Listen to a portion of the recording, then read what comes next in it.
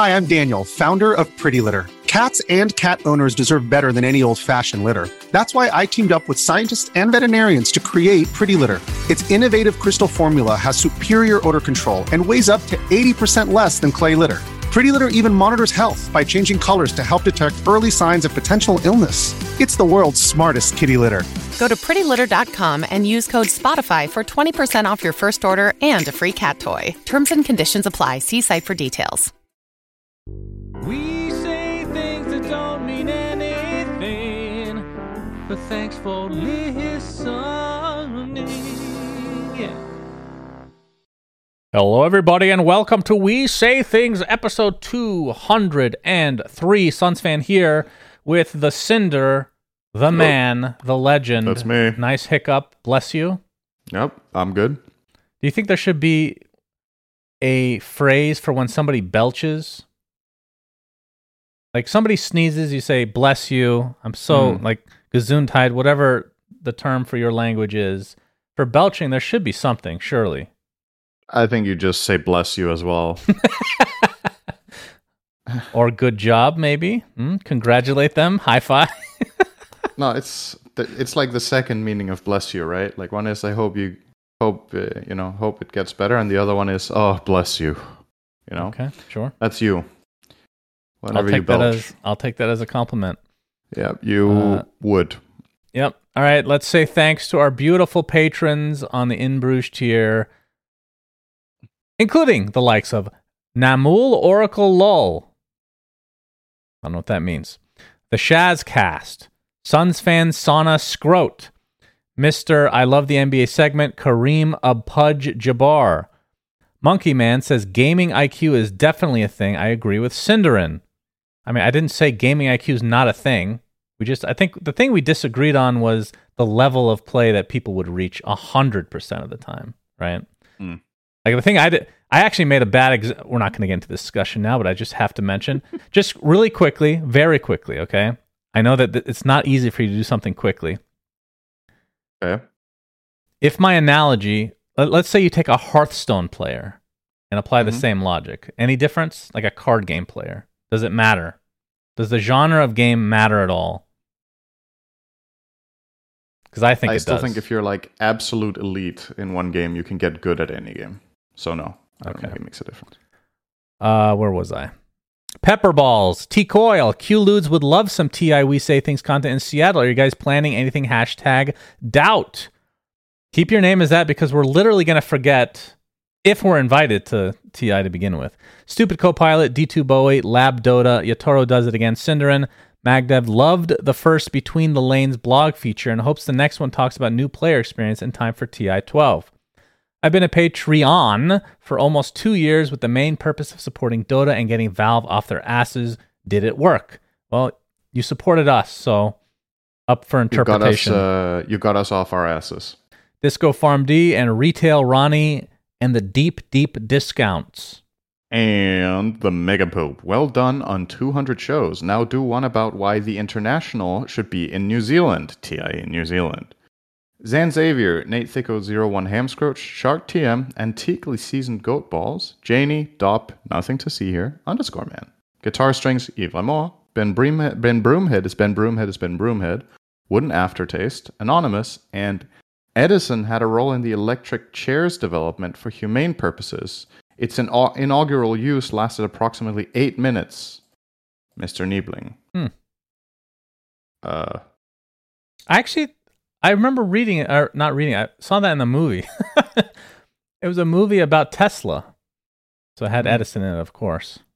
I think I do remember something about that. Very interesting. Okay, let's talk about 7.32 Bizzle, which came out a year ago. A couple days ago. That was 7.34 Bizzle. What did I say? 3.2. I don't know why you said that. Me neither. Do you have a reading disorder? Maybe. If all your 4s look like 2s. Yeah, it could be my eyesight very going. Weird. That would also mean Glimmercape's cooldown for you increased from 12 seconds to 12 seconds. Yeah, true. So, which ones do you want to talk about? Anything, you can take over this section. Any big ones. Spirit Vessel, they changed the recipe again. Yeah. mostly for Universal Heroes' dismay, to their dismay. Yeah, so they removed the second crown, and then they put a fluffy hat in there. So they made it cheaper, but it does give 6 less all attributes and then 125 health. Most of the heroes that would buy this item would prefer the previous version. So this is just, in general, a nerf. Like, maybe some few supports can buy this cheaper now and enjoy it, but for the most part, this is like an Invoker, etc. item. Okay. I mean, the patch in general has a few small changes, right? I guess the main ones to look at are the ones that, the heroes that were really crushing it on win rate. And then we can quickly give a shout out to Dazzle, who gets 15 extra heal on Shadow Wave level 1, and therefore will still be completely untouched for another year. So congratulations to Dazzle on being irrelevant for 3 or 4 years now. Are people playing it mid in the pro scene at all? I don't think so. I've barely seen this. I have not seen it as support, but I've seen it as core in meh rank. So it doesn't mean anything. I mean, this change makes it quite a bit better with very specific heroes like Naga and PL, like illusion-based carries that have illusions early on that you can heal bomb with, or Wraith King skeletons. Maybe there's something there, but it's like very niche. They renamed Demonic Conversion because Enigma no longer converts creeps. Very important. Now it's called Demonic Summoning. So thank you for that. Big change. And they giga buffed it in terms of mana cost. Went from 140 level 1 to 75 because Enigma got absolutely destroyed with this change. So they're trying to make it more playable. Ghostwalk got very nerfed on numbers, but essentially, aside from that, Invoker still works roughly the same way. He lost an armor, and the Wex cooldown no longer works on items, but he's still... The new Invoker is still very, very strong, for sure. Just scrolling through it quickly, because most things are pretty small. So, a couple of the heroes we talked about that were going to be boosted mega hard in win rate, one of them was Night Stalker. He got a nerf to his shard. That was the only change. Mana cost on it, and a little longer, or 10 seconds longer cooldown, which is a lot, actually. But the base hero is still the same. And then we get to Sand King, who was the biggest winner of the patch, and now he's getting obliterated. So, yeah, I read a comment about this from the community, and it got me thinking, you know? It was an interesting perspective where people are like, there are some heroes that are seemingly allowed to be powerful in Dota for years on end, or at least months on end. And then there's others that when they get buffed, they need to be nerfed so hard, so fast, that Medusa comes to mind. Some sort of... Yeah, so I know it's difficult. So there's some heroes in Dota that have been relevant for like really long, like Io, which isn't a broken pub hero, but it's just been a really good pro hero for like years and years and years. And then you have some heroes, Sand King was a great example, who hasn't really been particularly popular for a couple of years. He gets buffed a lot, too much, I would agree. But the nerfs now are so severe that I don't know how good he's going to be after this. Maybe he's still going to be good enough. PA was starting to look a bit better now, and now she loses 2 Agi and lifesteal. Let's talk about on creeps. For PA, it's 40% penalty lifesteal on creeps. It's consistent with other lifesteals, so that's fine. But she just loses 2 base agility, and again, it's like this is not extreme, but it's a decent nerf on this hero, and I don't know how good she was actually getting. Maybe she was getting too good, but again, it was a very short time frame. She was buffed for like a week, and then she already gets this nerf. So what did you want to go over? I wanted to talk about Sand King a little bit. So Burrow, the damage was decreased by 20 at all levels. So that's also going to affect the Aghanim Scepter, which was very strong. The Sandstorm movement speed now scales. Instead of being 100 at all levels, it's now 25, 50, 75, 100, which you're still maxing that spell, but early on, I mean, did you think 100 move speed was OP? It's still really slow, like really fucking slow.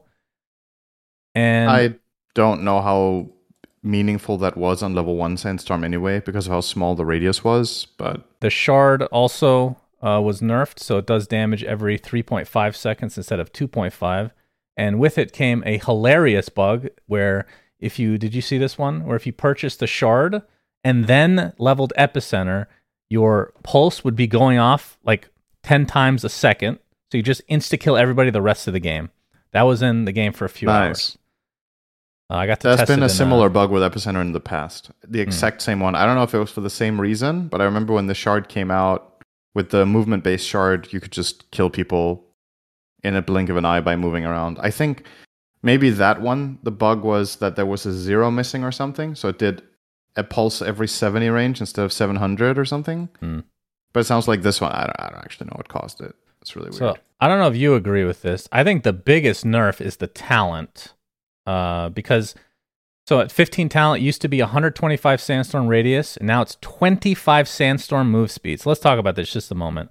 So you get Aghanim Scepter on this hero. The 10 talent, you usually will go for, you can go for the DPS on Sandstorm, but the one that is, I think, objectively considered the better one is the 0.4 second extra stun on Burrow, which is good generally throughout the game, and also with your Aghanim Scepter. Then on the 15 talent, you get the radius, which before it didn't scale as well because there was, I would consider that a bug, but since this last patch, the actual burrows are based off the like percentage of your AoE. So it grows with the AoE. Really fucking good talent. And then replace it with, I want to say, the literal worst talent in the entire game, including level 10 talents. This is a 15 talent. You're increasing the move speed of the Sandstorm from 100 to 125, which is negligible. It's almost nothing. This is the worst talent in the game, in my opinion. Fucking horrific. I would be tempted to agree. This sounds really bad. I took it today just to see, just to put it to, just so I could say I tried it. I bet you couldn't even tell the difference. I could, but it's still garbage. You could. Okay. I mean, barely. Could have been placebo. Maybe it's not even working. It's horrible. And then on top of all of that, Sand King also lost 2 base damage, so he has a harder time getting CS and getting up to his first item, which is... It's always, or at least for a very long time, been really, really... One of the biggest reasons Sand King hasn't been popular is that his laning for a long time has been really weak. And now with this, you also nerfed his laning, because as you talked about, he can't really move very much in the level 1 Sandstorm, he does less damage with his stun, and he loses base damage. So he just got like 4 nerfs in a row, almost immediately after becoming good. We'll see. I mean, obviously, his win rate is gonna take a huge hit with this, but it's also, it's a matter of whether this hero's weaknesses now are so severe that he went from being a potential interesting candidate for Pro Dota to now kind of fading into obscurity again. Because I was excited to see some more Sand King, but we'll see. Yeah, maybe. And I think Sand King, in my opinion, throughout the history of Dota, when it was, I don't even know if it was ever truly popular, but when it was picked professionally in competitive games, it's one of the most exciting heroes to watch for a couple reasons. Yeah.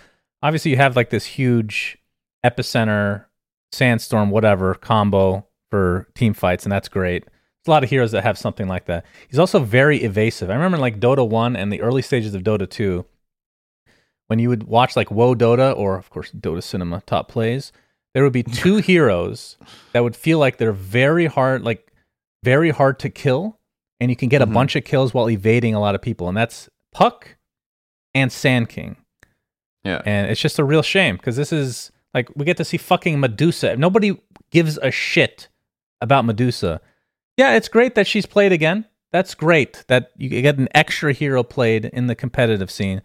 But to leave it that egregious for this long, and then Sand King gets fucking dumpstered immediately. Very sad. Because one hero is actually fun to watch. The other is genuinely miserable. Nobody likes playing against it. Nobody likes watching it. Even the people that play it, they just have to pick it because it's good. They don't like playing it either. So what's the deal?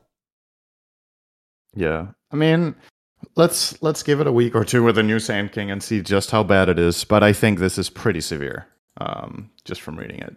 Usually when heroes are overtuned a bit in a new patch, maybe you nerf one aspect of them, maybe 2, and Sand King just got nerfs to seemingly everything. Base stats, 3 different spells, one of them is obviously only on the shard, but it's an important part of the hero, and a talent that, as you pointed out, might be the worst talent in the game now. So that's a lot to do in one fell swoop. And the problem for Sand King is that the alternative 15 talent he has instead of the Sand King, the Sandstorm movement speed, which he doesn't like anymore, or doesn't like compared to the alternative that he had, is Caustic Finale damage, which is very situational. as a talent as well. So it doesn't feel great to hit level 15 as Sand King, I think, overall. Yeah, talk to me about that talent. Why is that even a thing? It feels like you're already killing creep waves. It almost adds nothing for you. Like if you kill a hero, sure, it's going to do a little bit more damage, but it's actually a worthless talent as well. Like I would actually go stats over the 15 talent with this hero, especially considering it's universal. Yeah, I think he just should have something else on 15 than this. I agree.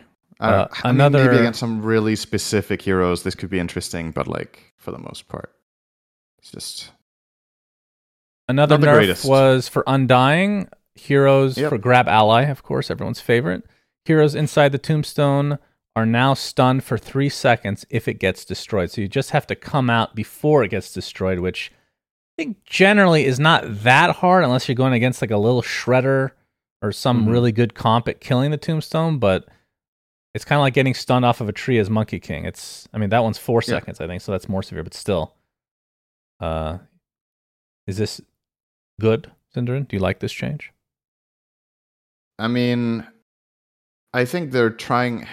So this is the thing, right? Like, they recognized that Grab Ally was too strong, and now they're putting multiple levels of nerfs on that particular ability on this hero.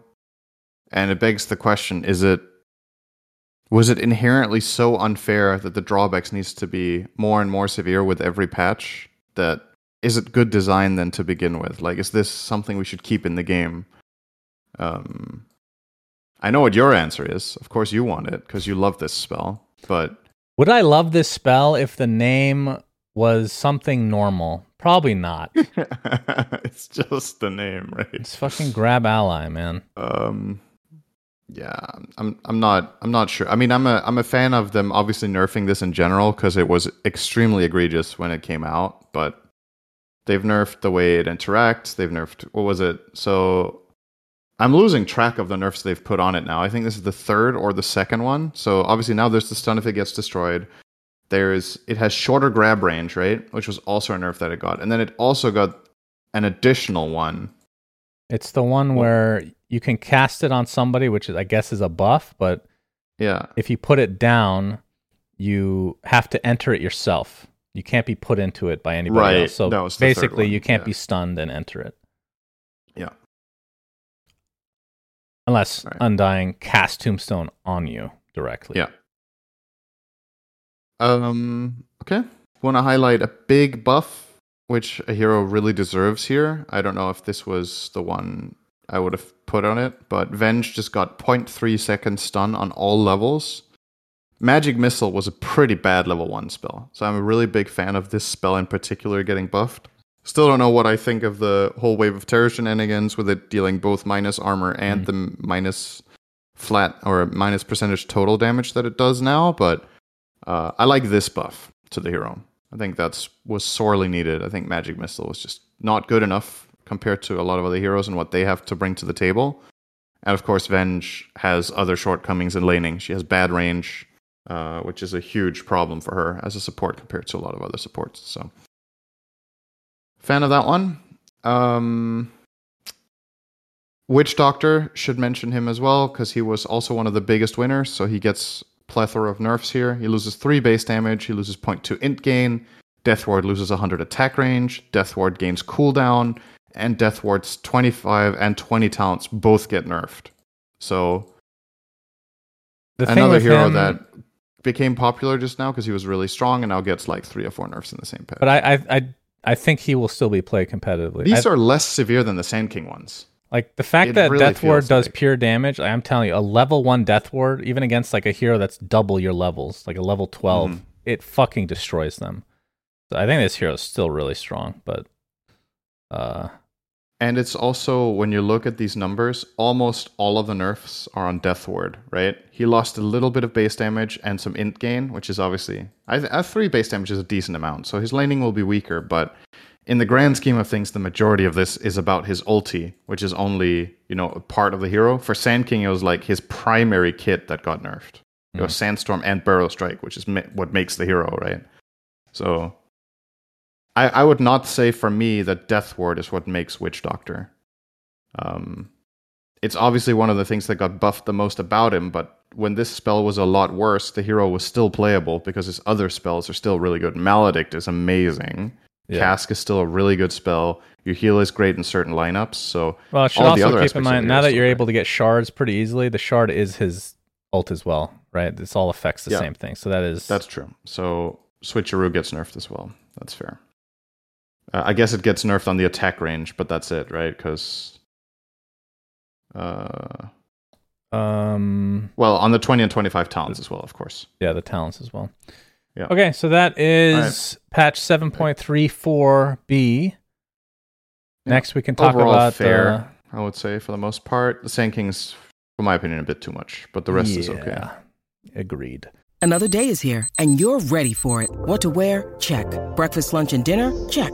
Planning for what's next and how to save for it? That's where Bank of America can help. For your financial to-dos, Bank of America has experts ready to help get you closer to your goals. Get started at one of our local financial centers or 24/7 in our mobile banking app. Find a location near you at bankofamerica.com/talktous. What would you like the power to do? Mobile banking requires downloading the app and is only available for select devices. Message and data rates may apply. Bank of America NA, member FDIC.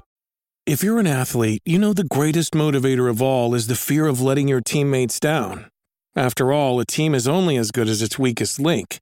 So you owe it to those wearing the same jersey as you to be your best every time you step on the field. That's why there's no vape in team. When you vape, you can expose your lungs to toxic chemicals that can damage your lungs. If you're a step behind, the team's a step behind. Brought to you by The Real Cost and the FDA. Okay, so we are there's two topics today that we're going to be doing that are a bit old. We never did them, but they're pretty fucking important. One, of course, is the Riyadh predictions, very important, which we'll get to later. But this one is, let's see, when did this blog post come out? August 4th. August 5th. It says 4th for me on the blog it's 5th for me. Okay, yeah. Anyway, the International 2023 schedule and format. We haven't gotten to discuss this. Should I read the whole thing? I guess we should. It is a very long post. So it's a lot of reading. The International is fast approaching. After months of competition, 12 teams have secured their invites to TI, with 8 more set to join them. Blah, blah, blah. The International is watched by millions. Don't care. While no format can be perfect, we're always trying to strike a balance. Blah, blah, blah. So with TI 23, TI 2020, just call it TI 12. What's the problem? On the horizon, we wanted to walk you through every detail of the format. Okay, so the schedule. One obvious difference this year is the event schedule. A live competition is always more exciting when people can watch it as it's actually happening, not hours or days later. And we wanted to make it easier for people to do that. To that end, we're scheduling nearly every game over a Friday through Sunday weekend break. It'll take 3 weekends to fit in all the games for a 20-team tournament. A weekend of group stage, October 12th to 15th, a weekend for playoffs, October 20th to 22nd, and a weekend for the finals, the 27th through 29th. The road to the International. As a landmark esports event, the International attracts viewers who have never played Dota or even watched a live gaming event. Very aggressive reading. We hear a consistent message from the first-time watchers that TI is exciting, but can sometimes feel overwhelming. There are so many matches happening, new viewers can find it difficult to understand which to focus on. So this year, we've split the International into 2 distinct phases with 2 distinct names. The road to the International, which includes group stage and playoffs, and captures all the drama of pitting the best 20 Dota teams against each other until only 8 remain, and the International itself, where those final 8 teams battle to claim the Aegis of Champions. So if you're already invested in Dota, and if you've already read this far, probably yes, and want to watch every step of the journey, you'll still start it with the road to the International. You can watch the group stage as you normally would, and the playoffs will still be played live in front of an audience. And if you're new to Dota or the International and just want to experience the biggest moments of events, made it clear that what they are and where you can blah, blah, blah. Group stage, Can I okay. just do a quick intermission before the group stage part? Yes, sir. how much do you think this naming convention actually matters? Like, I read this and I think about it and I'm like, It doesn't. Well, does this make it? So, like, the reasoning they're giving is that it's to try to make it easier for the audience that isn't into Dota to understand what's going on. I think if you tune in to something and you're like, oh, there's this big Dota event going on, and you see it's called the Road to the International, you're like, oh, this is probably just a qualifier. true. Right? If you have no idea what you're watching and you tune in and it's called the Road to something, my instinctual feeling when I watch something like that will be, oh, this is not that big. It's a qualifier. The good tournament comes later. The Road to the International is really good. It's the world elite playing an elite level tournament. I feel like it should not be called the Road. I feel like that's also the International. Yeah, considering they've already segmented it into 3 weekends with nothing being played during the week. That means the International is 3 days. Yeah, that's weird as fuck. And I mean, okay, if you do want to separate it, I could maybe see perhaps some reasoning to not include the group stage in the International. If you really want to make a distinction, you could call the group stage the Road to the International. It's like, okay, we eliminate the weakest teams, we get the seeding underway, and then we get into the real main bracket, right? Which is the playoffs. I just think, yes, but the fact that the playoffs is not considered the International is, I don't know, man. I just fundamentally don't agree with this name convention. And I can't remember if this is.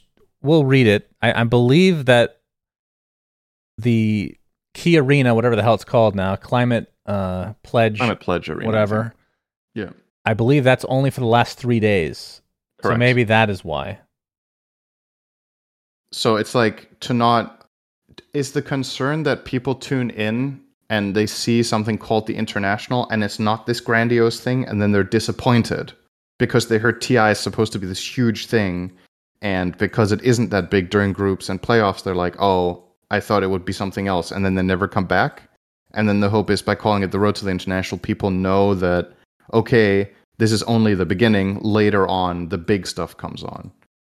Is that it? Maybe I guess. Maybe it's more important than I think. I don't know. I mean, obviously based on this, they've talked a lot to, and I understand that our perspective is very different, right? Because we're very much within the scene and we're into all the games and we're watching it and we're casting them live. But maybe they've talked a lot more to like friends and family who, they're game devs. They work on this game and they want to show their friends and family this event they're putting on.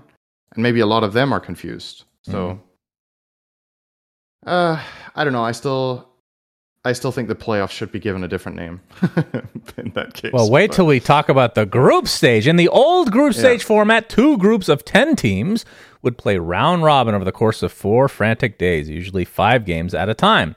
This meant that each team was playing so many matches that early games just didn't feel meaningful. It also meant that a lot of matches in the final days of group stage were literally meaningless, because they wouldn't actually affect the final standings. The challenge then was to come up with a group stage format that heightened the stakes of each and every game.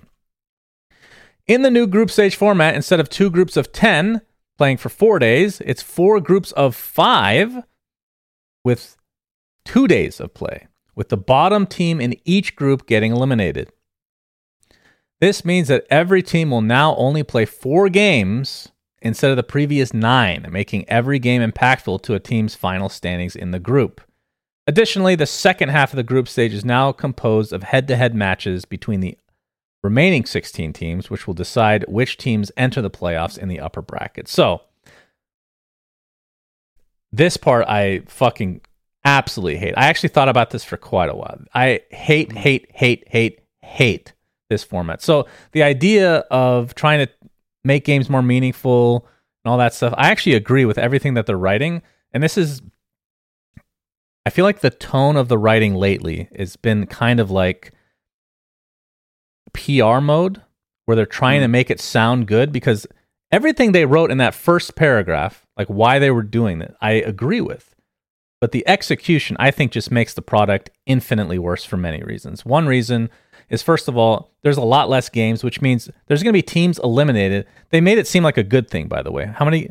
4 games. That means every team will play 4 games.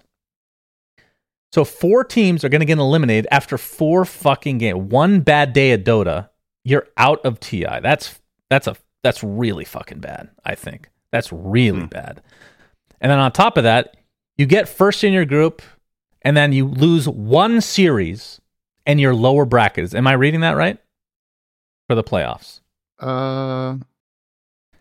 If you're first in your group, you're playing third or fourth of another group. Yeah. And that decides the playoff bracket. So you could go undefeated. Then you have one bad series, one best of 3. I assume it's a best of 3, and your lower bracket. That sounds correct. This is the worst format of any tournament I have ever heard in Dota to this fucking day. That is insanely bad. And of course, they're trying to package it as a nice thing. Like, am I wrong in anything that I'm saying? This is horrific. This is like the worst group stage format ever. I think this is not the format that I would suggest for Dota, at least. I think this format is better for other games compared to what it is for Dota, but yeah, for the most part, at least, I agree with what you said. And I have some secondary concerns as well, because you're just talking about, having a bad day or whatever. I think something that the old TI format did really well was seeding. This is one of my biggest concerns with this, is that, you see, 4 teams are getting eliminated out of the group stage, right? There is a decent chance that they are not the 4 worst teams in the tournament. Agreed. Because they could just, you're going to seed however best you can going into TI, but what do you really have to go on? Are you going to seed people based on DPC points? Are you going to seed them based on the most recent international tournament that was played? Is it like Riyadh Masters that you're using for seeding?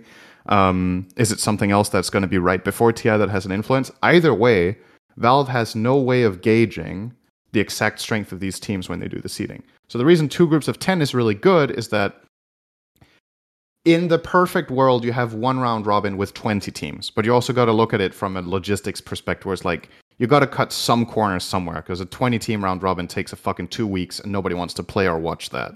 So the 2 teams of 10 or 2 groups of 10 is really good because it keeps fairness in mind in terms of seeding and likely eliminating the weakest teams. And then you just skip the second stage of seeding people into the playoffs bracket because you've played so many games in the groups that it is likely to be pretty representative of the team's strength. That's why a big group stage is really good. And to me, it's a big part of TI that there's this gauntlet. I think a lot of fans really enjoy that there's shitloads of games and they can't watch everything and they choose what to watch. And it's true, it comes with some drawbacks. Every format does. There's going to be games that don't matter in the end. That's a problem round robin always has. That's the biggest upside of this change, is that the chance that a game doesn't matter is way, way smaller. So that's good. But that's for me, is the only really good thing about this. And I just way prefer the other thing compared to those drawbacks that it has. So I would agree. And then you talk about, okay, you see teams out of the groups and then you play one best of 3 against a team from another group. Exactly another problem, right? What if the groups aren't balanced? They can't be. It's impossible to be perfectly being balanced. Second in Group A, you might be weaker than the team that's third in Group B. So, I mean, that's the thing. You mentioned does this solve anything then? It solves it by you have less games. That's literally the only thing they want is less games. So I guess by mixing the groups afterwards, that helps potentially alleviate group imbalance, right? Because if it turns out that there was one group that's just way stronger than the others, well, at least the lower placements in that group get a chance to play higher placements from another group. And if the group they were in was just better, then they could get through to the upper bracket by beating out that other group. But then that other group is it's a bit by chance, right? Because it's not like the winner of the groups pick an opponent from any other group. They get to pick from one specific other group. So based on the draw, if you're from group, let's say they're scaling in terms of strength. So group A is the weakest and group D is the strongest. If you're in group A and you get first, you can only pick from the second weakest group, right? And similarly from group C, you can only pick from the strongest group. So at that point, whichever group you get placed in, the power levels really influences how easy of a matchup you're going to get. The seeding to begin with matters way more than it would it's extremely important that the teams get seeded well, and I don't think anyone in the world is capable. That's the problem here. That's why the group stage is so good, because you can have all the data on the teams. Essentially, if you want to seed them properly, you need to watch their scrims. And I mean, I'm assuming Valve has access to team scrims, but if they're going to start digging into them to seed the teams, it starts becoming a bit of almost an ethical thing where it's like, is that a good way of doing it? Because are the teams really playing their best in scrims? And, you know, one thing that I don't think is written here, correct me if I'm wrong, it doesn't say best of 2 or best of 3, correct? To this point. We're assuming, no, I don't think so. We're assuming group stage, because it's only 5 teams in a group, is best of 3. I think every game should and will be best of 3s. If it's best of 2, I don't even know what to say. I mean, if it's BO2s, you can have ties. Well, yeah. All of a sudden. I mean, you can have ties regardless, though, right? Yes, you could. But it becomes a lot more likely to have ties if you can have. Anyway, users. I think this group stage is all it is something to. I don't understand this at all, though, because I was going to say it's less work, which it is, but I assume they're just having PGL do it. What does Valve give a shit about there being a shit ton of games? So I guess that it's less work, which I don't think they care about now that I think about it. So it's all about the impact of the game. They're trying to do like almost like a March Madness type of deal where, I mean, the big reason that March Madness, which is college basketball, is so popular is because it's best of ones, right? It's literally do or die games. And that's, if it wasn't for that, I don't think it'd be nearly as popular. So obviously this isn't exactly the same because you can't have that, but they're taking one extreme and making another kind of. There was a good point from your chat. Someone was saying this format is actually quite similar to the Football World Cup, which is kind of true because in the Football World Cup, you have a lot of groups of 4, and then if you're first or second, you advance. And I think third and fourth get eliminated, if I remember correctly. And the first place team plays a second place team from another group. That's how I remember it anyway. I think that's how it works. The thing is, there's some very much more severe limitations that makes that format a lot better and a lot more necessary for football. There's logistics of the whole thing. It's the way the countries travel to play the games, the whole interaction with fans at the stadium and setting all of this up. You couldn't really do the World Cup with 2 groups of 10. It's also the physical limitation of the players. They can't play every team one time in a 10-team group in football. It's just way too much risk of injury. People are going to get exhausted. The game quality will be shit. So I just think in that sport, it's just logical. It just lends itself to this format. And that was also what I was getting at with this in Dota, is that I think a format like this is probably better in CSGO than it is in Dota by the nature of how that game plays and how series play out. Because I think Dota has a different type of variance than CSGO does with drafting and with inherent randomness in the game itself. So, yeah. I mean, at the end of the day, what is going to happen with this format, as much as we're bombarding it, the best teams are going through, right? No matter what. Like, the best team in each group will definitely go through to the main event, right? Whether it's upper or lower bracket, they will go through. My biggest concern with this format is teams that have an unlucky draw and get shafted, is essentially what could happen. And funnily enough, kind of speaking from experience there, that's kind of what happened to me at TI1. Because at TI1, we were 16 teams and we did 4 groups of 4. And by chance, I was in group with Navi and Scythe, who got first and third. So in that group stage, we beat the 4th team. And then we started lower bracket. It wasn't elimination. But you can imagine a similar situation could arise here where one group has the 1st, 3rd, and 5th place team. And you're like, you get 5th in that group, and you're like, well, could have probably beaten a lot of the other teams, or at least taken... Yep. If it's a draw system, could have got draws and maybe scraped I think by. If this was a format at like a major or any other tournament, we wouldn't care that much because there's more of that tournament. I want TI to have a lot of games. TI, but we're the minority, right? TI is a special case where this is supposed to be the tournament of the year. So to change things this drastically, I mean, we'll see. Maybe it'll be good. Next, which is part of the same topic, playoffs. Playoffs kick off on the 20th at the Seattle Convention Center Summit, featuring the top 8 teams fighting for the upper bracket slots of the International. Saturday and Sunday will consist of a series of elimination matches with the 4 survivors making it into TI's lower bracket. Unlike previous years, all matches will be played in best of 3 formats. So there's no best of ones. That's all that means, which is good. That is good. The International will feature the final 8 teams of the event competing in Climate Pledge Arena from the 27th to 29th to determine which team is the best in the world. Friday and Saturday will feature 4 best of 3 matches each day, and Sunday will feature a battle between the top 3 teams, first in the lower bracket finals, and finally the best of 5 grand finals. Putting it all together, we're thrilled to bring you your year 12 of the International. It's our goal to make every incarnation as exciting for invested fans as it's welcoming for newer players. Tickets at the Convention Center Summit and the International itself at Climate Pledge Arena will go on sale second half of August. So that is the TI format.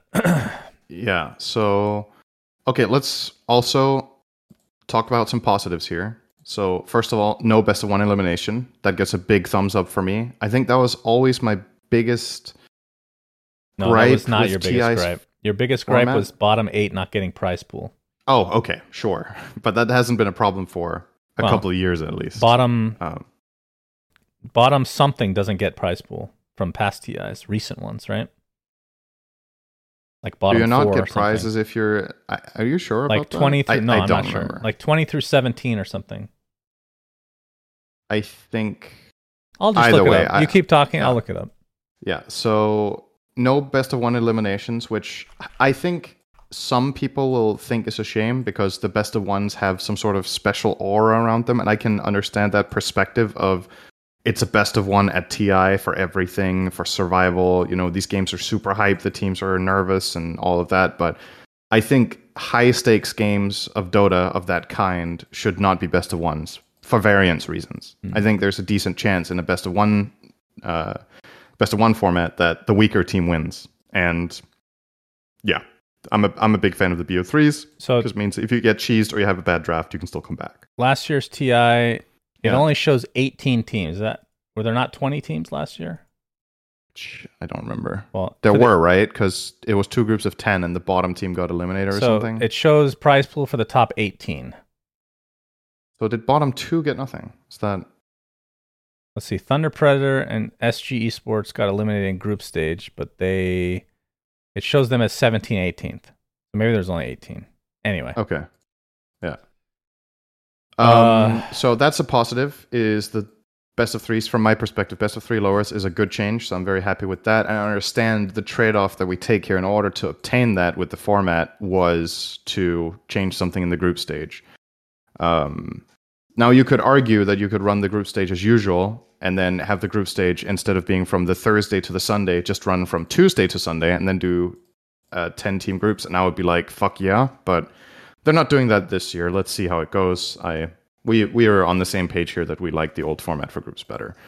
Another positive, we were worried, or we were debating whether the playoffs would have a live audience, and that's now confirmed that they will, because the only thing that they had announced until now was the finals in the Climate Pledge Arena. But now we also know that all of the playoffs games will have an audience, so that's good. Not at Benaroya, though, sadly. It's not at Benaroya, so that's unfortunate, because we would have absolutely fucking loved that. I would like to think that Valve actually tried to get it, but I don't know if they did. It would just be the perfect return to Seattle to have that for the playoffs. But maybe it was unavailable, maybe it didn't line up well, etc. But I don't know. I don't know if you know anything about this other arena, the Seattle Convention Center Summit. I don't know how much capacity it has. I don't know what it looks like. I tried to look up some. I tried to Google some capacity, and it gave me the capacity of the entire convention center, which is obviously not what we're using. We're using the summit of it. It has capacity for 1,100 booths or 8,000 people seated. But is that the summit of it? I don't know. Because I thought that was... If that is the summit, that's awesome. I think that would be... Having up to 8,000 viewers, or live audience, would be a great upgrade from last year, obviously, which was a bit of a letdown. I think the arena that they set up last year in Singapore was actually pretty cool, but it was just not big enough for TI. But with what they did with what they had, I thought was pretty damn nice. But yeah, it was. So, what do you think about the 3 weekend thing? I think that's the final thing we haven't talked about. That's the biggest change. I prefer the continuity of having things back to back. I understand the value for viewership in terms of having the majority of the audience be able to watch everything because it's on weekends, but I personally find that it detracts from a tournament's it detracts from a tournament, then it loses continuity like this. I think the whole feeling of that gauntlet of TI, where it was 2 weeks or a week, 10, 11 days or whatever, and it was all more or less back to back with 1 or 2 break days, for me makes the feeling of the tournament more like intense.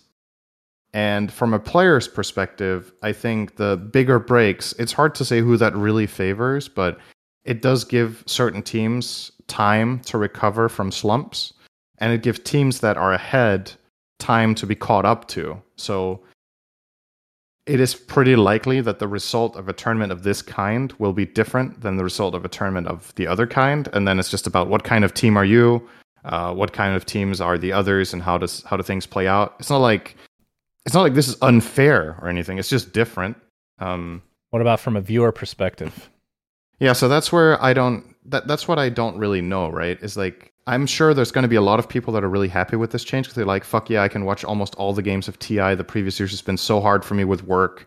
Maybe a lot of people used to take holiday for this. Maybe they can't, or, the more casual viewers won't want to take holiday to watch, and that's completely fine. I don't know, we did an experiment last year, right? Where we had the group stage and the playoffs basically back to back, and then we had this 5-day break before the finals. And for me personally, already that 5-day break was really long from a tournament perspective. Now we have it twice over, like 2 5-day breaks. I actually personally feel like the break between the group stage and the playoffs is less intimidating for me than the other one at the very least. And we've already had the other one. It's just that when you get that late in the tournament, right? It's like, you're through the playoffs, and then there's a 5-day break until the finals, and you've built up this hype with all these teams that are really good, and then you have this break. I wonder if this was in August, aka the summer, would they care about the whole weekend thing? Because the only thing I can see is people that want to come. Actually, it's a double-edged thing. So on some level, people don't have the summer off, harder to come visit to watch the games. So the weekend makes it easier for the local people, makes it way harder for people coming from outside, because then you have to stay for fucking 5 extra days if you want to see the next stage of Dota. And then if you only want to come for the last 3 days, then that becomes probably close to impossible to find tickets for, because those are going to sell out immediately. I think overall, from like in-person perspective, this sounds worse, I want to say, unless you live in Seattle. Or somebody that lives in Seattle, so you can just stay there for free, right? And then from the viewer side, I think from online, it's probably better, I guess. But then again, it depends on your time zone as well, right? I'm thinking for the attendees, to start with that, the people in person, what they used to do in the past, right, was that we had this 6 or 7 day arena event, and people would take holiday and come and buy tickets and then go to the arena. Not everyone went every day, obviously, but they have the possibility of going for like basically a week straight. Now, if you want to watch all the live games, unless you're from somewhere nearby so you can go back home in the intermediate period, you would need to book a week and a half instead of 6 days. So it does get significantly longer for people to take holiday for something like this. But at the same time, since it's weekends, I guess the only holidays you truly take are 4, right? 5. You take Monday through Friday as holidays in 1 week, unless you have a job where you're also working weekends, or, depends individually. So if you want to watch all of it, I guess what I'm getting at, if you want to watch the playoffs and the finals, this is just flat out more expensive for everyone attending, because you need accommodation for 10 days instead of 7. And you will have these like 4 days of Dota void to fill with other stuff, which for some people is going to be great. You just do tourism stuff, you go out, you experience other things. But for the people that specifically just want to go on a Dota vacation, yeah, this is just going to be a different type of thing for them. And then, as you said, you can go for one or the other. But like, if I were to guess, most of the people that attend this, if you want to go and only watch one section, you obviously want to watch the finals, right? That's the one that everyone who wants to take a short holiday and go and watch something will try to get. So I guess my question is for you, how many people do you think go and watch the playoffs live only? And then not the finals? I think maybe a lot, because they can't get tickets to the finals. Right. So you do it as like a secondary thing. Yeah, I think so. Do you think people would be willing to travel from afar to only watch the playoffs and then go home? Absolutely not. That sounds So I think the playoffs crowd is going to be 95 to 100% American. And then I think the finals crowd is going to be more diverse, which is what we're used to. We're used to having people come in from all over the world to watch TI for the 6-day period. Now that it's a 3-day period for the finals, I think some of those people are not going to go because it's going to feel like such a long trip for such a short payout. And again, like you said, limitations on tickets, etc. Because in the past, when you had TI tickets for like those 6 days, you would generally, be able to get seats for a lot of the games all the time because there were so many games and it was for 6 days. The crowd wasn't full most of the days because of the stakes and everything. Yeah. But last year in Singapore, it was also a 3-day finals, right? I think. Was it? I don't remember. I think so. It was short. Yeah. So in the end, I think generally I guess the thing I'm struggling to understand is why they would even want to make these changes other than it's less work. Like even for the weekend type thing, Valve employees, they've historically said, other people have said this publicly, so it's not like it's leaking anything, but that they don't really, like, they're sick of working on TI, right? Like not the people that are working on the Dota team, because they have to get other employees to help out. But when you have like PGL doing it all, then I don't know what difference that makes anymore, Because if you're doing it weekend only, that's easier to get people to, it's not going to take away from Neon Prime or whatever. But I guess it depends on what PGL is working on. Because last time PGL worked on everything other than, they did it all, but technically Valve kind of took over the finals weekend, right? So how does it work this time? There's group stage, which I assume is PGL. Then playoffs is in a venue. Is that still mainly PGL, or is Valve taking over at that point, or are they waiting for the finals? I don't know. But I guess the main question is, why make these changes? Like, what's the reason? And other than it being less work, I can't think of anything else. I don't know if I agree. I mean, obviously, this is just speculation on my part or whatever. I don't know if this is less work for the final 2 parts for any individual person that is a part of this. Because in the old format, you had 6 days in the same venue, you go there, you do setup, which is a big part of events. It takes a lot of work and a lot of time to get things set up and tested and make them work. Now you have to do it twice, right? When you had Climate Pledge Arena or Key Arena back then, you do one setup for the main event, and then that setup runs and is perfected over 6 days. Now, if you're someone working on both the playoffs and the finals, you have to do it twice because it's in 2 separate venues. You have to do all the testing, all the ironing out 2 times over. And I mean, they obviously did it last year, right? They did it in Singapore, so they've tried it, and I guess they liked the way that played out for them, so they want to repeat it. But I guess my main point here is I don't know if this is less work for the Valve employees that are part of this. Okay, I think it's actually more work. If it's not less work, then the only reason I can come up with for doing this is that games feel more impactful. Yeah. I guess. And I think which remains to be seen if that's even going to be true, though, right? We'll see. I think what they disliked about the older TIs was to see the main arena be a third full for many of the games. And I think they're hoping with this division and this short intensity format per weekend that the people attending will go and watch more or less everything. So the arena is going to be packed and the atmosphere is going to be different. I think that is the biggest positive in this rescheduling or restructuring. I also said that last year, and I think that kind of came true as well. If you remember when we were in the smaller venue in Singapore, it was packed. It was pretty full for most of the games, right? Yeah. So we'll see if that is the case. If this has an 8,000 capacity for the playoffs, if that's also going to fill up. But yeah, I mean, in conclusion on all of this, I think the thing that I dislike the most is the group system. them changing the schedule around to run for 3 weekends, I think there's pros and cons, so that's okay. And obviously the group rescheduling is a I don't even say it's a necessary evil for what they're trying to do, because I don't think people would mind that much if the group stage ran from the 10th to the 15th instead of the 12th to the 15th, and you miss some of the games. I think that's still better. But yeah, the other stuff is... I think there's pros and cons to the other things. Do you think the panel's going to be in Norway again? No, I don't think so. Okay. But we'll see. What do you think there's going to be a panel for? What do you mean? For Do you think it's going to be a panel for all games or playoffs and finals only? I think playoffs and... Wait, what did they have last time? It was all remote group stage, right? I think it's going to be the same as last year. Okay. Yeah. It'd be my guess. All right. So that's TI. Predictions. That's right. The most important part of this episode is the Riyadh predictions that we forgot about. Enlighten me, Cinderin.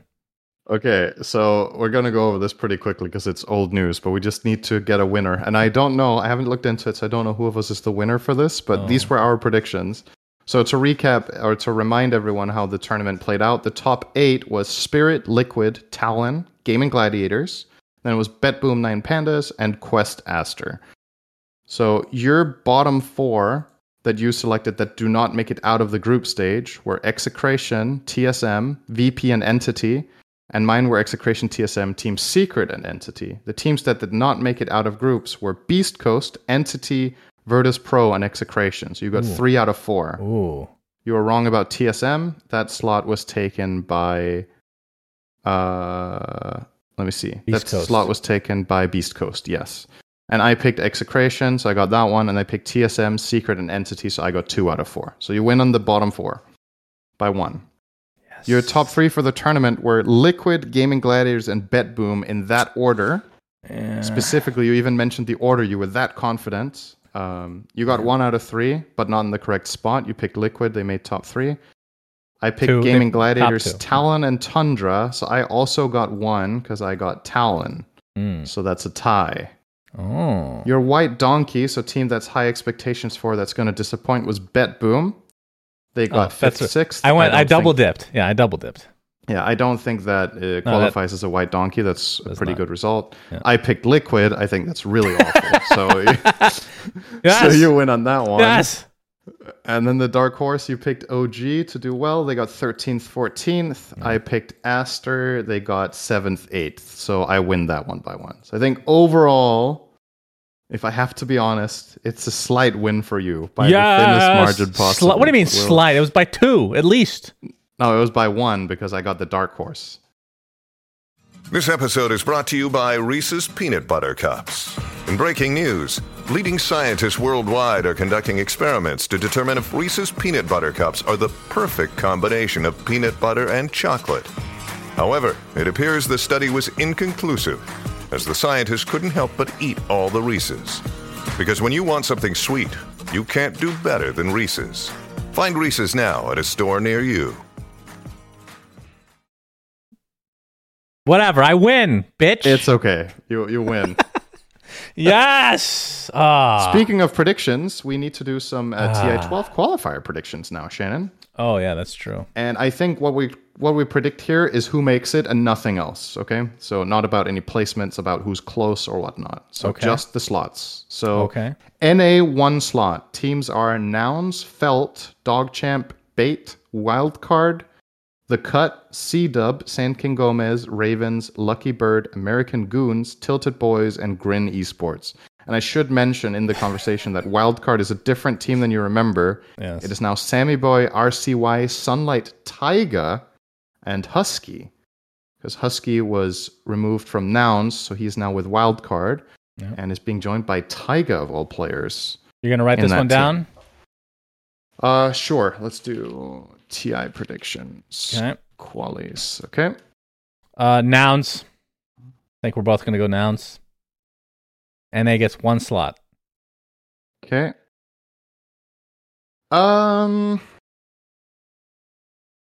Really? Yeah, Nouns have K1, by the way, as their carry now after replacing the Husky. Yamson is now playing 5. He That's was the their only old thing carry. that's questionable is Yamson playing 5, but I think they'll still win. Yeah. If you put me on the spot, I agree. So let's take Nouns. Okay. South America. 2 slots. So 4. why do they Sorry? have 2 slots again? Because SA did better internationally this year with both Beast Coast and EG. I think that's why. I think the results of the region have improved enough that they were allocated a slot from... I forgot which region they cut one from. Was it? Did NA have 2 slots at any point? Don't remember. Anyway, 2 slots here for either Thunder Awaken, Infinity, Akatsuki, Keyed Stars, Balrogs, Universitario Esports, okay, interesting, Infamous, Mad Kings, Lava Esports, No Ping Esports, or Kali. The teams here that have DPC points are 6 of them, actually. But, okay, I'm curious what you think here. I think this is harder to call. I'm going off of rosters mostly. I'm going to go Thunder Awaken still. Yep. And I'm going to go Keyed Stars. We have Okay. Costa Bile and King RD as the only two Analog. Sure. And KJ, actually. There's a lot of known Brazilian players. Full Brazil roster. Okay.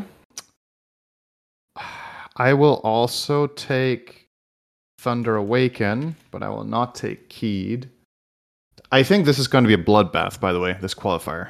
I'm leaning... Infinity or Akatsuki, I don't know who I want. So their rosters, just for reference, is Infinity is Lumiere, KXY, Vitaly, Michael, and Gardic, and Akatsuki is MNZ, Leo Style, Frank, Kiri, and Prada. Fully Peruvian team, the second one, that is. The first one has 1 Bolivian. There's so many Peruvians that are high skilled in Dota. It's actually crazy. Like among all of these teams trying to qualify for TI, I want to say more than half the players are Peruvians. They are, actually. More than half. I will take Akatsuki. Let's do it. Okay. Western Europe. All right. Go ahead. 2 slots for Quest, OG, Entity, Level Up, Luna Galaxy, Nigma Galaxy, Team Secret, KZ Team, Into the Breach, Ancient Tribe, and Alliance. This is where I'm going to lose, I think. This one's going to be hard as well. I'm going to lose on this one. All right. Well, I have my 2. Okay. Are you going to lock in your 2 first so we don't copy each other? Oh, you don't want to copy? Okay. Yeah. I don't want to influence you. Let me think.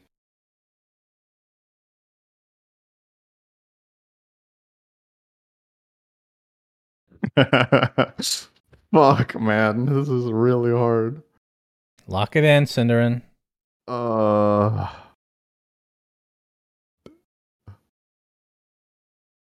Okay, I'm going to take a... Okay, yeah.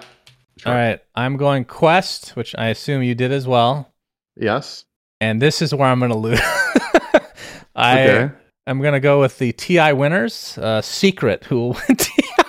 Because it's set in stone. Puppy will win this TI. Okay. All right, I took Quest. Who do you think my second team is? I was probably OG. I took Nigma. Okay.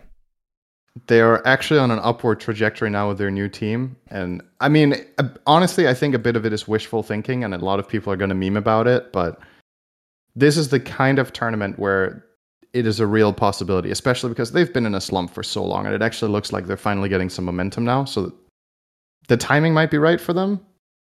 And honestly, if you look at some of the other favorites, I would say OG and Entity are on the down, right? So they are. Your historical stuff from the last few months might not actually matter as much. So I was still on the fence about, like, am I actually picking Nigma? They've had a pretty bad 1.5 or 2 years by now, but I'm still... So Quest is using Toby, by the way, as their position 3. So they went from Amar to... Was it was his name Malik? They had Malik as a stand-in, yeah. Or is it Malreen? It was Malik. Okay. Malreen's a mid player. I could see a bunch of teams win it. EU is going to be... This is the bloodbath. This is going to be a really good qualifier. That's for sure. Okay, But Eastern yeah, honestly, Europe. I would not be too surprised if neither of the teams we picked makes it as well. I would not be like shocked if Quest, Nigma, and Secret, if neither of those three makes it. That would not be like outstanding. So, okay, Eastern Europe, Yeah, they one get slot. one slot. Oof. Okay, it's between two teams for me, I think. Let me just double check on some of these rosters. I'll mention the teams real quick. So we've got Virtus Pro, Hydra, One Move, Navi, Matreshka. Oh, I can never say this. Ualeikum Nihao, Team Sexy, nice name. Nemega, Storm, Moneymakers, Navi Junior, and SIBE Team. Three of these teams have DPC points. Clearly, the most are on Virtus Pro, who have FNG, Sayush, Noticed, Squadix, and Kiritush. And Navi's current roster is Shigetsu, Melojule, Malik, Daniel, and Malady. There's a lot of like recognizable names across. We're not going to go over all the rosters, but yeah, take your pick. It's one slot. So Did you lock in yours mentally? yeah, I'm pretty sure I'm going to pick here. Okay, mine is between VP and this other team. I'll take the other team. Okay. What was the other team? The other team is Namiga Gaming. Okay. Yeah, so they have Violent, Malrine, Vazia, Hellscream, and Roger. Also strong team. Okay, so you took Namiga, and I take Virtus Pro. Okay. This one's also... honestly, the qualifiers this year are going to be really good, I think. China, one slot? Is that for real? Yes. That's why I was One asking why qualifier. South America got two, because that's pretty crazy. Yeah. China has one qualifier slot. All right. Okay. This will also Teams be a bloodbath. Aster, Azure Ray, Invictus Gaming, Extreme Gaming, Aster Ares, Holy Grail, Team Zero, Team Bright, Big Brain, Supernova, Team Disillusion. Yeah, they're not winning. IG Vitality, and Limit. Aster being the team with the most DPC points, but four of them have a decent chunk. Aster, Azure Ray, Invictus, and Extreme Gaming. Oh, man.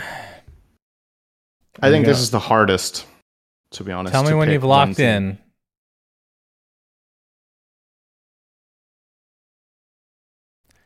God, I feel like this is my heart more I've than my locked it brain, in. but- I've Okay, locked I'm it gonna in. take a risk here. I know Yeah. which one. Okay, we're picking the same one then. So I actually think Azure Ray will win this.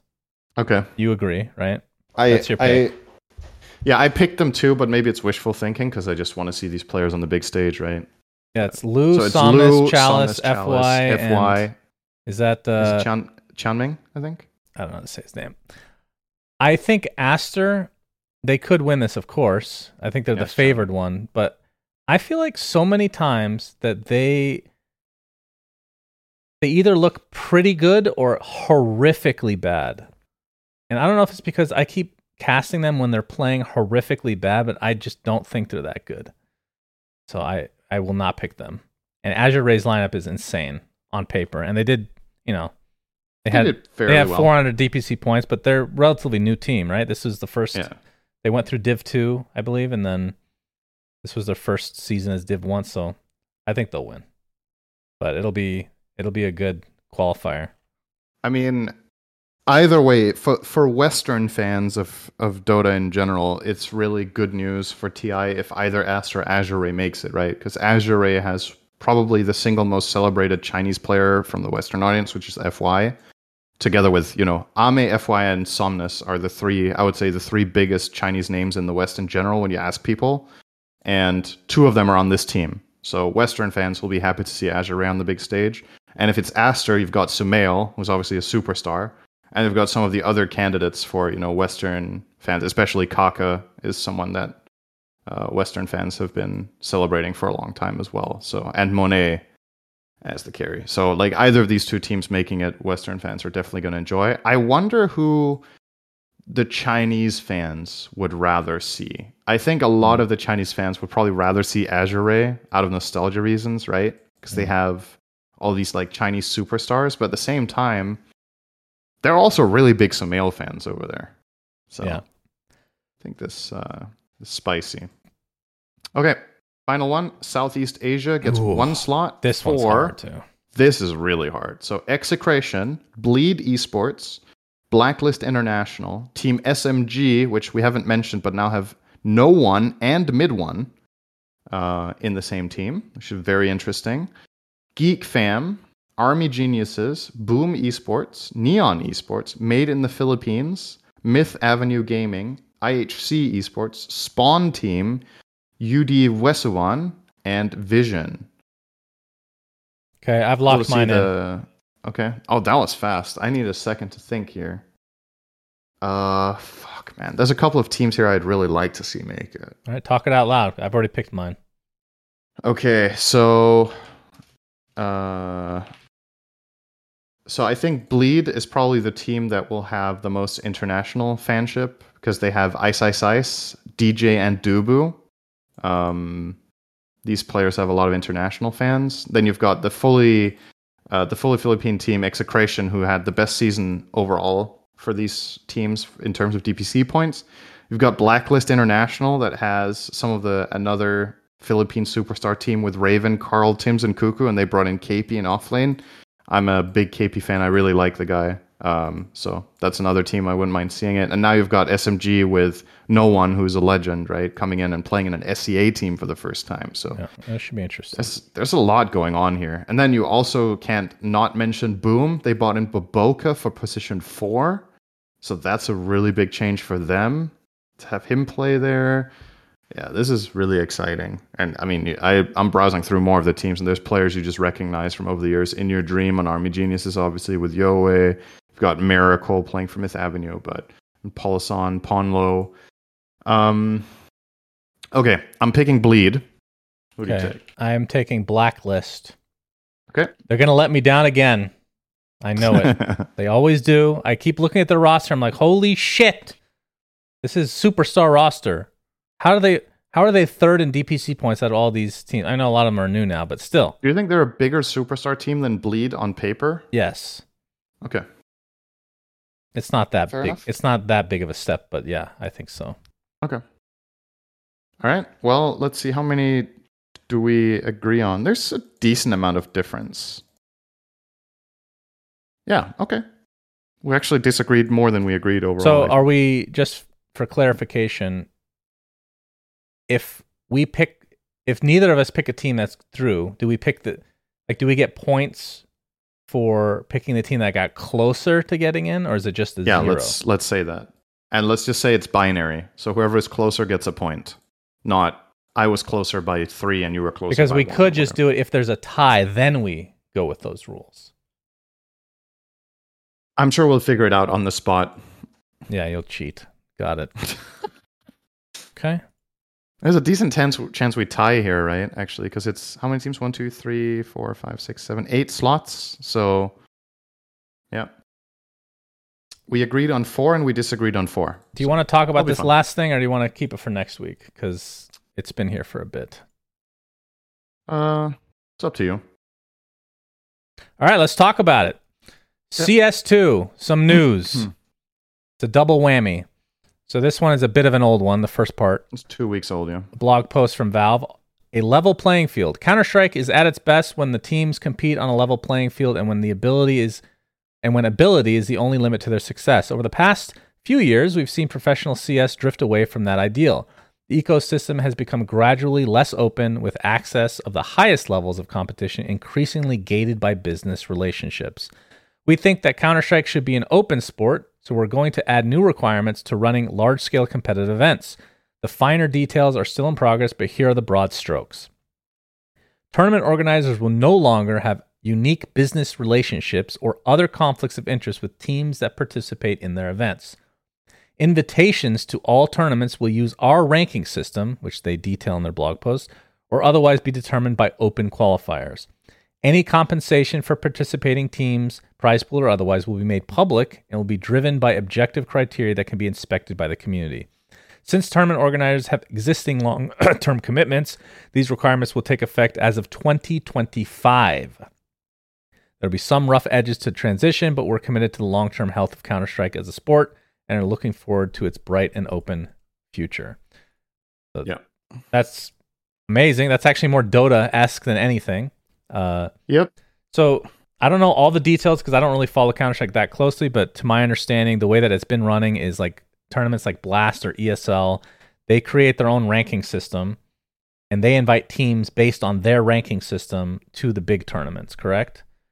And I think it's not even necessarily that simple. I think the reason they specifically mentioned business relationships is that certain organizers have contracts with certain teams that guarantee them invitation and participation, and then in return they have to show up. So it's like a way for the tournament to guarantee that they will have these teams there, and then it's a way for the teams to guarantee that they will have tournaments to play. So it's like a two-sided thing. I don't know how much money is involved, but I know that there's exclusivity. And one of the great examples of this is that I know this from very recently. A team like ENCE was not invited to play in one of the bigger tournaments of the year because they weren't in that group. But they're like one of the strongest teams in the world right now. But they were nowhere to be seen in that tournament because they weren't part of the agreement. Probably not because they didn't want to.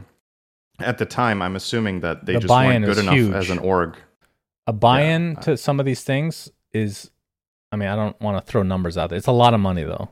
Yeah, so and you can see how this like makes it kind of corrupted in a way, right? Certain teams get the benefit of the doubt or just guaranteed spots, like you said, which is really bad. And this is what happens when, like, we talk about Valve being hands-off with Dota. That's not technically true. This is actually hands-off to the point where like teams are literally buying their way into these big tournaments, right? So now they're kind of putting their foot down and implementing more Dota style. Dota obviously has this to an extent as well, right? A lot of these third-party tournaments that are ran just invite teams that they want to have, and then they can say yes or no. Yeah, but these are majors, I do think, right?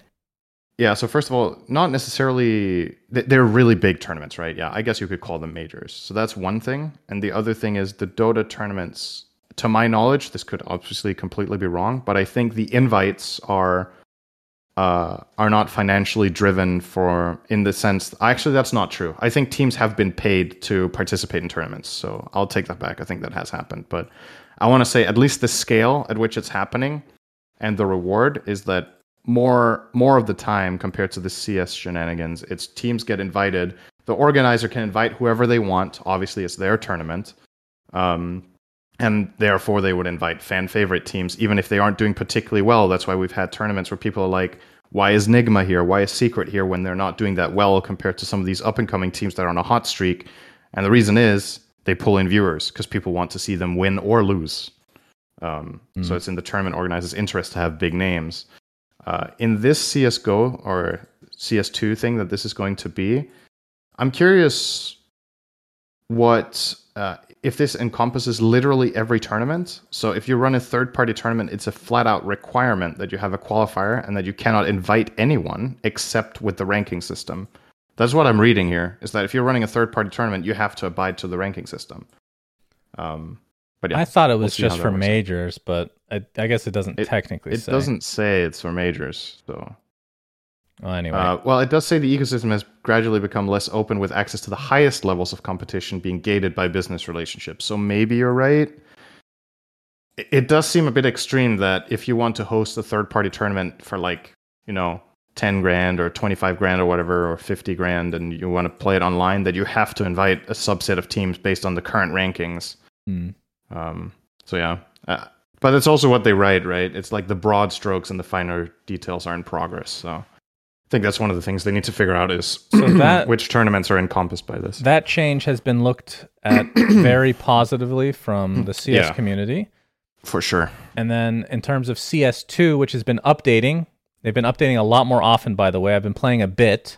They added maps. So Vertigo, I played briefly. Ancient, which I'd never actually played before. Anubis, I didn't actually get to play it, but they added that as well.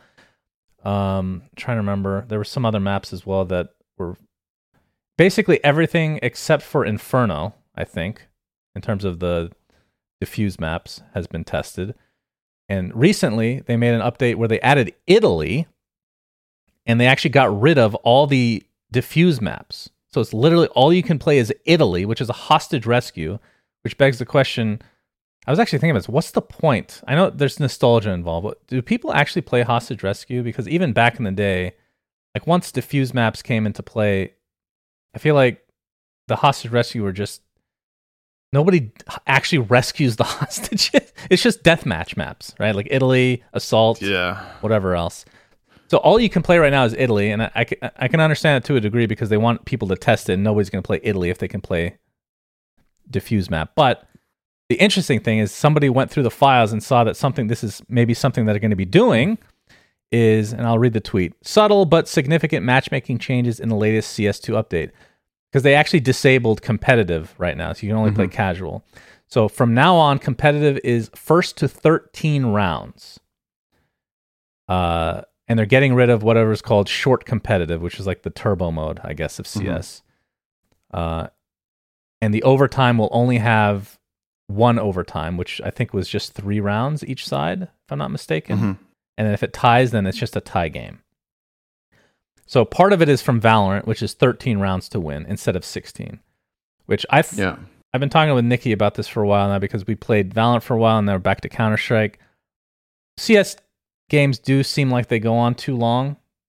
And this is coming from somebody that's played like 20 years of CS. I think it is a little bit too long. So this will be interesting to see how people like that when it's actually implemented, because this is a huge fucking change. Huge. 3 rounds less is, for 1.5, that is enormous. Yeah. Well, it's actually 4 rounds less. It's 12-round halves, essentially, instead of 15-round halves.